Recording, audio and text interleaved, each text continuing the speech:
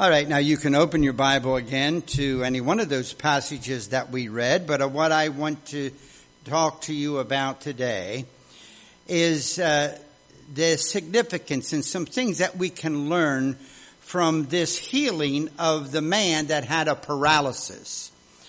According to Mark and Matthew, we see that Jesus had once again returned to Capernaum. And there's three things for us to see today that I think will benefit us. So I'm going to give you the outline right up front so you can jot it down and you'll have it. Now there'll be a lot of other things to write down, but this is what I want us to look at today, these three things. First of all, I want us to see the pardon. That's number one. Number two, I want us to see the power. And number three, I want us to see the praise.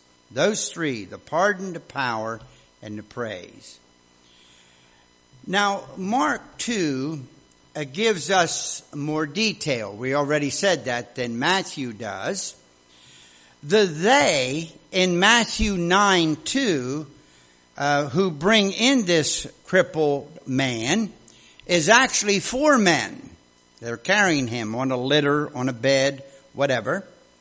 And they place where Jesus was preaching, the place where Jesus was preaching was so full that they had to lower this man in the bed through the roof. Now, can you imagine that?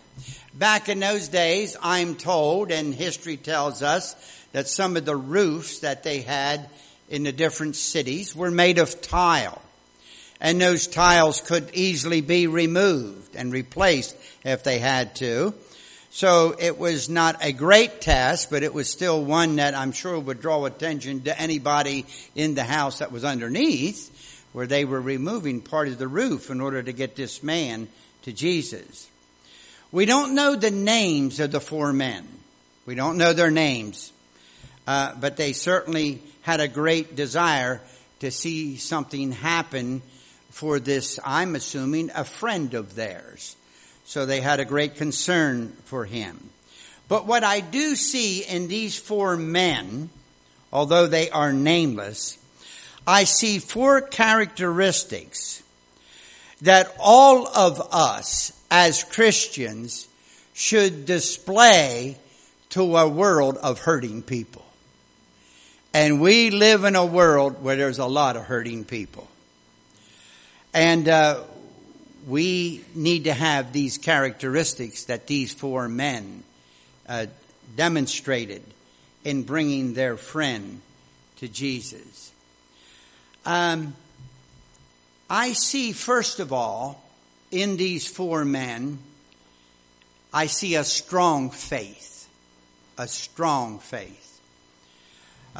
Perhaps it started when just one guy, one of the four, said, "We got to get this man to Jesus. For I believe he can heal him and he can give him just what he needs." He might have known a little bit of his background. He might have known why he ended up with a paralysis. Why is that? Well, we might get to that a little bit later. But not only did God heal him of this physical infirmity, but he also said, "Thy sins are forgiven." So that has significance too. So, the application here. We can never really grow as a church like we should until we firmly believe that Jesus can help not only us, as he did, but other people. That needs to be priority in our minds and hearts. We must be absolutely convinced that he is the only answer to a sin-sick soul. There's no room in my discussion with anybody, although I try to be kind, when they might ask me, "Well, you come across like there's only one way for people to get to heaven." And depending on the circumstances, and like I said, I try to be kind, I might give a very short answer to that. Yes, you are correct. The Bible tells us that there is only one way for us to get to heaven. Now, I can't go through all the other times of discussion that follow that sometimes, but we use the Bible for our answer to people like that. Amen? So that's important. The next thing that I see in these four individuals, love. I see love. Perhaps it started when one of these four said, I love this man, and I cannot quite accept anything less than to bring him to Jesus, who I know can make a difference. I love him that much. And whatever it takes, I'm going to make sure that happens. Will you help me? Maybe that's how it started. I don't know. But I see love as a characteristic in all four of these men. I think to grow as a church, we must truly fall in love with Jesus Christ. Truly fall in love with Jesus Christ. And show His love to the souls that are lost. We need that more than ever. Then I see something else here, another characteristic. I see determination.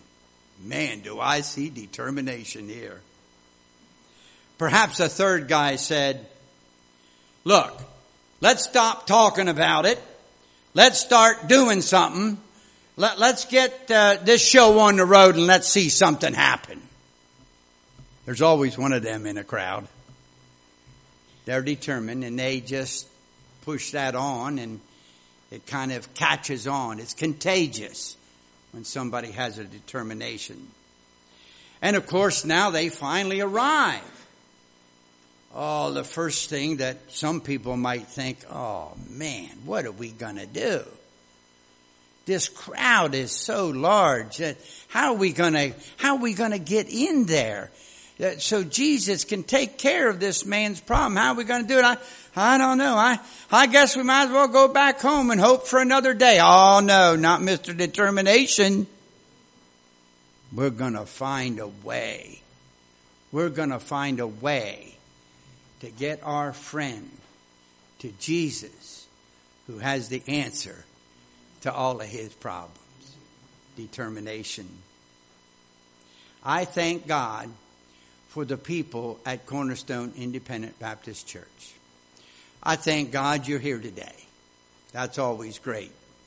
And I thank God also that when you see a task that needs done, we have many people here that get the task done. That's wonderful. People like that, people that have determination, they have the attitude that if we're going to get anywhere as a church, then I need to be personally responsible to see things through.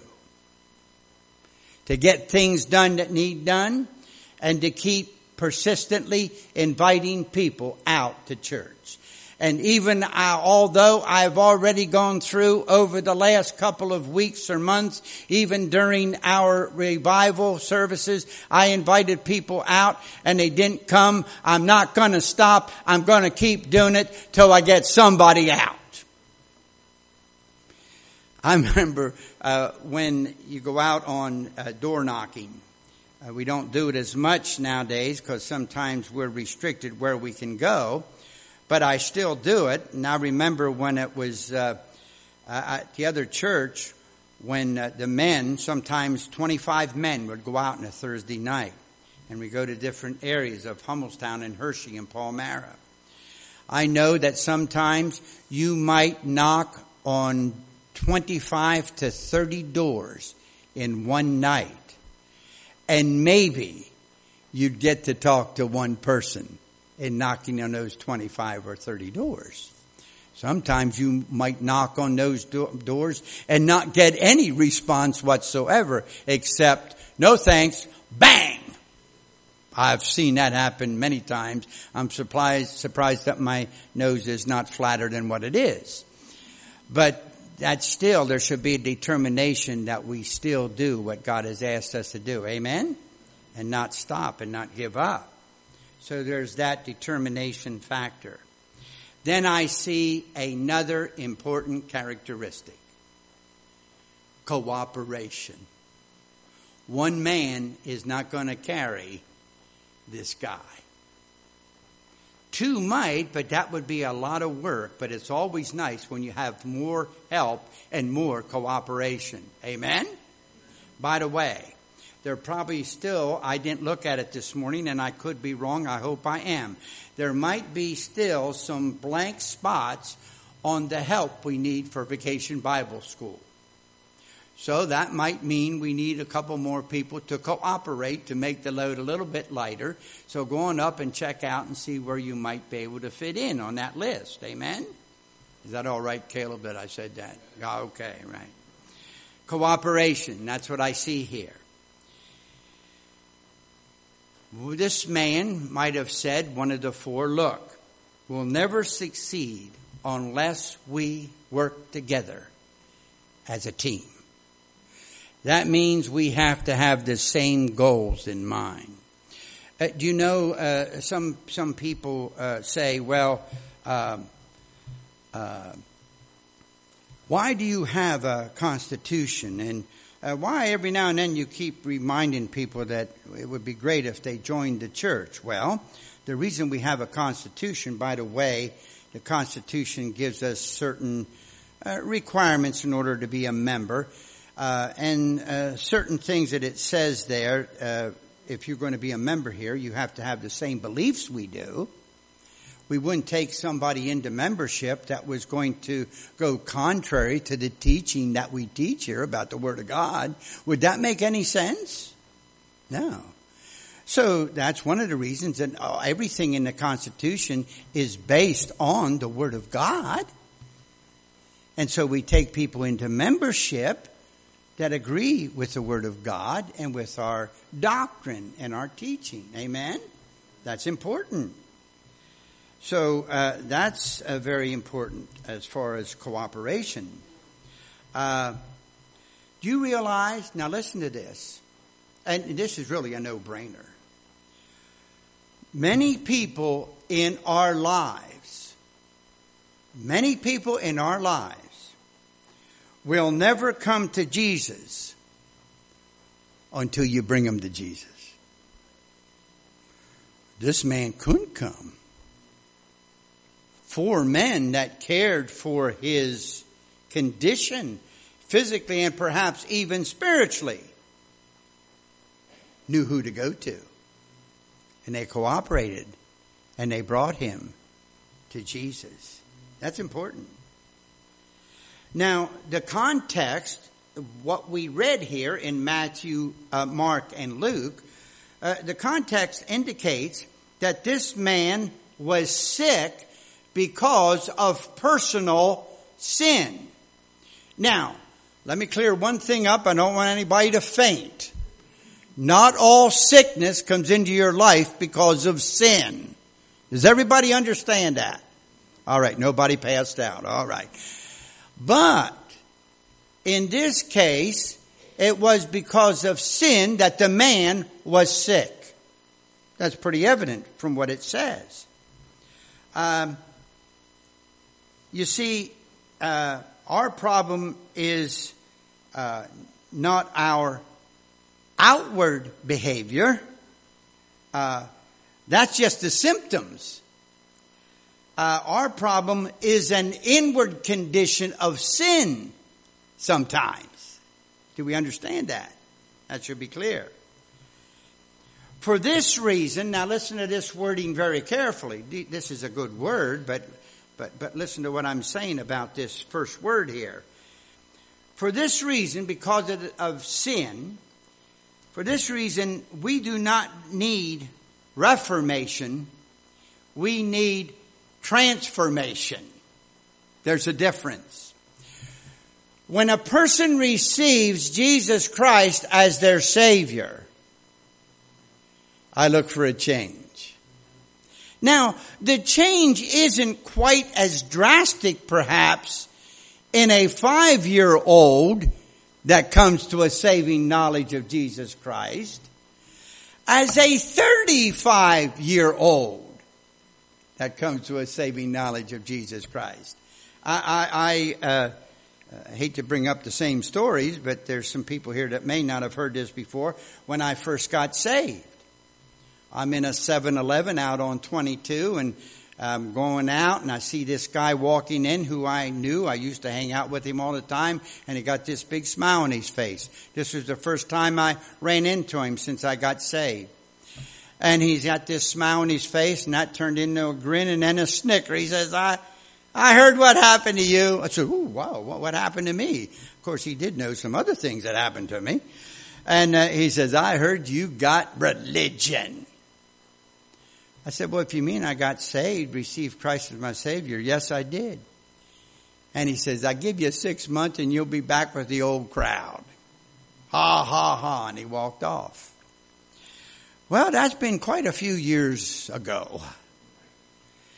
And I found out when I ran into him a couple years later, and this time the smile was different. He told me he had received Jesus Christ as his Savior. And of course, in the store, they thought we were half nuts because there you got 2 grown men crying and hugging each other. Man, there's something wrong there, you know. Yeah, there was something wrong, all right. We had joy in our hearts, amen? Joy in our hearts. Yeah. That's a transformation. Transformation.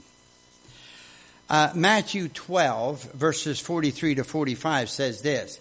When the unclean spirit is gone out of a man, he walketh through dry places, seeking rest, and findeth none. Then he saith, I will return into my house from whence I came. And when he is come, he findeth it empty, swept, and garnished. Then goeth he, and taketh with himself 7 other spirits, more wicked than himself. And they enter in and dwell there. And the last state of that man is worse than the first. Even so shall be also unto this wicked generation. You know what that's a picture of? The guy that says, I'm going to clean my act up. You can't clean your act up without Jesus. You can't do that yourself. You might get better for a while, but you can't do it yourself without Jesus to help you and make a transformation. Romans 12, 1 and 2. What does that say? I beseech you, therefore, brethren, by the mercies of God, that ye present your bodies a living sacrifice, holy, acceptable unto God, which is your reasonable service. And be not conformed to this world, but be ye, here's our word, transformed by the renewing of your mind, that ye may prove what is good and acceptable and perfect will of God. There it is, a transformation. Do you know what you want your doctor to do? In fact, I think there's a TV commercial that's kind of humorous, but kind of fits right in here now. When you go to your doctor and he says, oh, you got a bad cold there. Okay, see you later. Wait a minute, doc. Okay, it was a good diagnosis, you know, but anybody ever see that commercial and say, I'm not a doctor, I just, give the diagnosis. What do you want the doctor to do? You want the doctor to treat the disease. I want to get rid of that cold. Give me something to give me some comfort till at least it goes away. Don't they say it usually takes a cold and there's not really a cure for it, and it usually takes, maybe 5 to 7 days before it runs its course or whatever. Okay, that's fine, but give me something to give me some comfort in the meantime, if you would, please, doc. You get the picture. You want your doctor to treat your disease, not just your symptoms. You want him to treat the disease. Now, we come to our second point, the power. That was the first one we covered. The power, verses 3 to 5. Mark clarifies that the scribes said, Who can forgive sins but God only? Well, they're right. That's an accurate statement. They had a good question, but came up with the wrong answer. They did not accept Jesus Christ as God. You know what the problem is today with all of the religious but lost people? They will not accept Jesus Christ as their Savior and the only way to heaven. That's what's wrong with the religious and lost people. That's what you were dealing here with Pharisees, Sadducees, and the religious lost. They were right that only God can forgive sin. But they were wrong when they didn't believe that Jesus Christ was God in the flesh. You know what puzzles me sometimes? And I know this might go out over internet, maybe, who knows. I'll tell you what bothers me sometimes. These religious people that think they have all the right answers, but when you take them to the Word of God and you try to show them what the Bible says, they don't want to accept the truth of God's Word. And that's foolishness to me. Now think about these religious people, and I think this was recorded in all three of these Gospels where we read this account. They were thinking these things. They weren't saying it out loud. They were thinking it, and Jesus knew what they were thinking, and He told them, and they still didn't get it. Now, if you told me what I was thinking, and I'm glad you can't, I would think there's something special about you. But that never entered their mind. They saw, these religious lost people saw miracle after miracle after miracle after miracle. Because I guarantee you they were following Him around. Because they wanted to catch Him. They wanted to trap Him. They were aware of what He was doing. But they still wanted to accept Him for who He is. God come in the flesh. They wouldn't accept it. You cannot be a Christian. Now listen to this very closely. I have this highlighted so I won't miss it. You cannot be a Christian simply by believing in God. You must make a decision about Jesus Christ. There is no middle ground. You cannot be neutral about Jesus. Jesus is the Savior. Jesus is God. He is the Savior of the world. There is a difference believing in God or a God. You ask some people, do you believe there's a God? Oh yeah, I believe there's a God. Yeah, that's the good man upstairs. And they have all kinds of descriptions of Him that really sometimes is not appropriate, is it? Or he's the sugar daddy upstairs. No. You're talking about a different person than I know. James 2:19, thou believest that there is one God, thou doest well. The devils also believe and tremble. Woo. Romans 10:9 and 10. What does that say? Familiar passage. Many of us have used this in soul winning, witnessing to others. That if thou shalt confess with thy mouth the Lord Jesus, and shall believe in thine heart that God has raised Him from the dead, thou shalt be saved. For with the heart man believeth unto righteousness, and with the mouth confession is made unto salvation. I'm not ashamed of Jesus. I'm going to tell you all about Him every chance I get, even if you don't want to hear it, because of what He's done for me. Amen? That's the way it should be. Verse 4 here. Only God can read our minds. We said that before. Only God can read our minds. Hebrews 4:13. Neither is there any creature that is not manifest in his sight, but all things are naked and open unto the eyes of him with whom we have to do. Many people sometimes come to church carrying a burden of sin. Maybe burdens of sin. But they will not admit it to the one who already knows.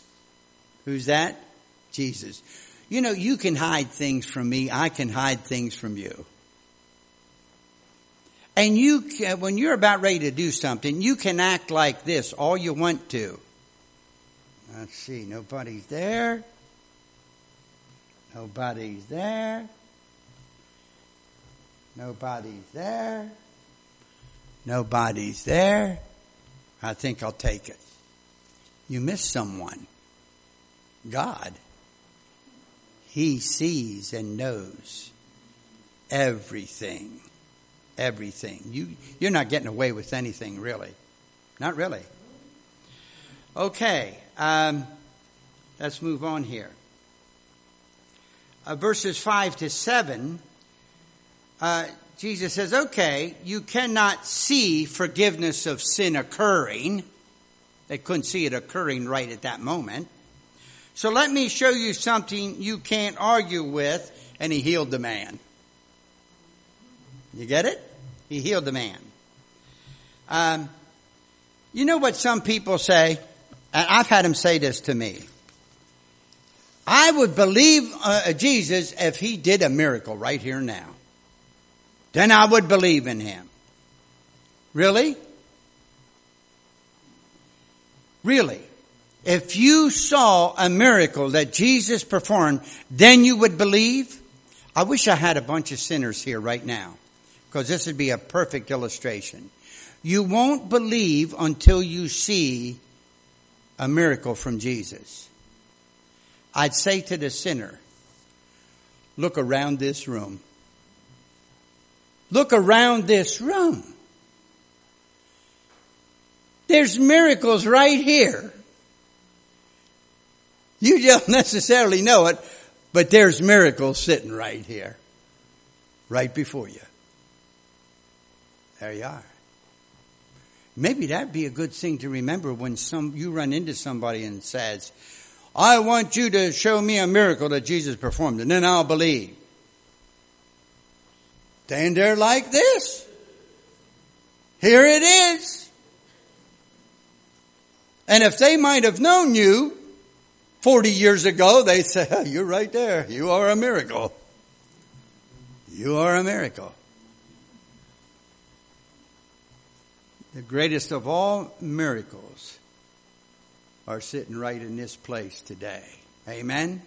The greatest of miracles. There's many things in the Bible you can argue with or against. But you can't argue against a changed life. And only God can truly do that. Only God. There's a story, many of you are familiar with this. I'm sure you've heard it before. But it fits in today. There was a little girl who had been praying for her daddy. She'd been praying for him to get saved. And for a long time. And finally, he did get saved. And she went around telling everyone, my daddy got saved. My daddy got saved. Oh, she was excited. She was more excited than her dad, and he was excited. An atheist in town heard her one day, and he said, oh, that stuff's nothing more than a fairy tale. There's no such thing as being saved. And this little girl, she looked up at him and she said to him, sir, I don't think it's a fairy tale. But if it is, please don't tell my daddy. Because since he got saved, he don't come home drunk no more. He don't beat up mommy anymore. And I don't even have to hide in the closet anymore. Daddy don't waste his money anymore. But sir, if it's not true, please don't tell my daddy.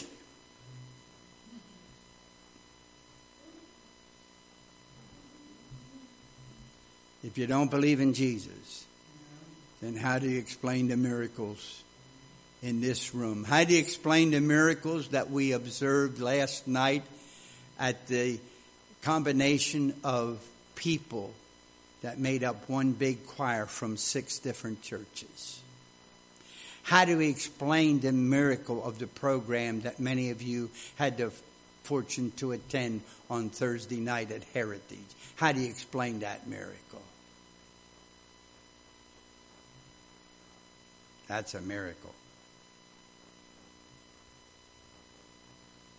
And I would have to say, but I believe I know most of you, if not all of you, are you one of those miracles? If you aren't, you can be today. Then we come to our last point, the praise. Verse 8.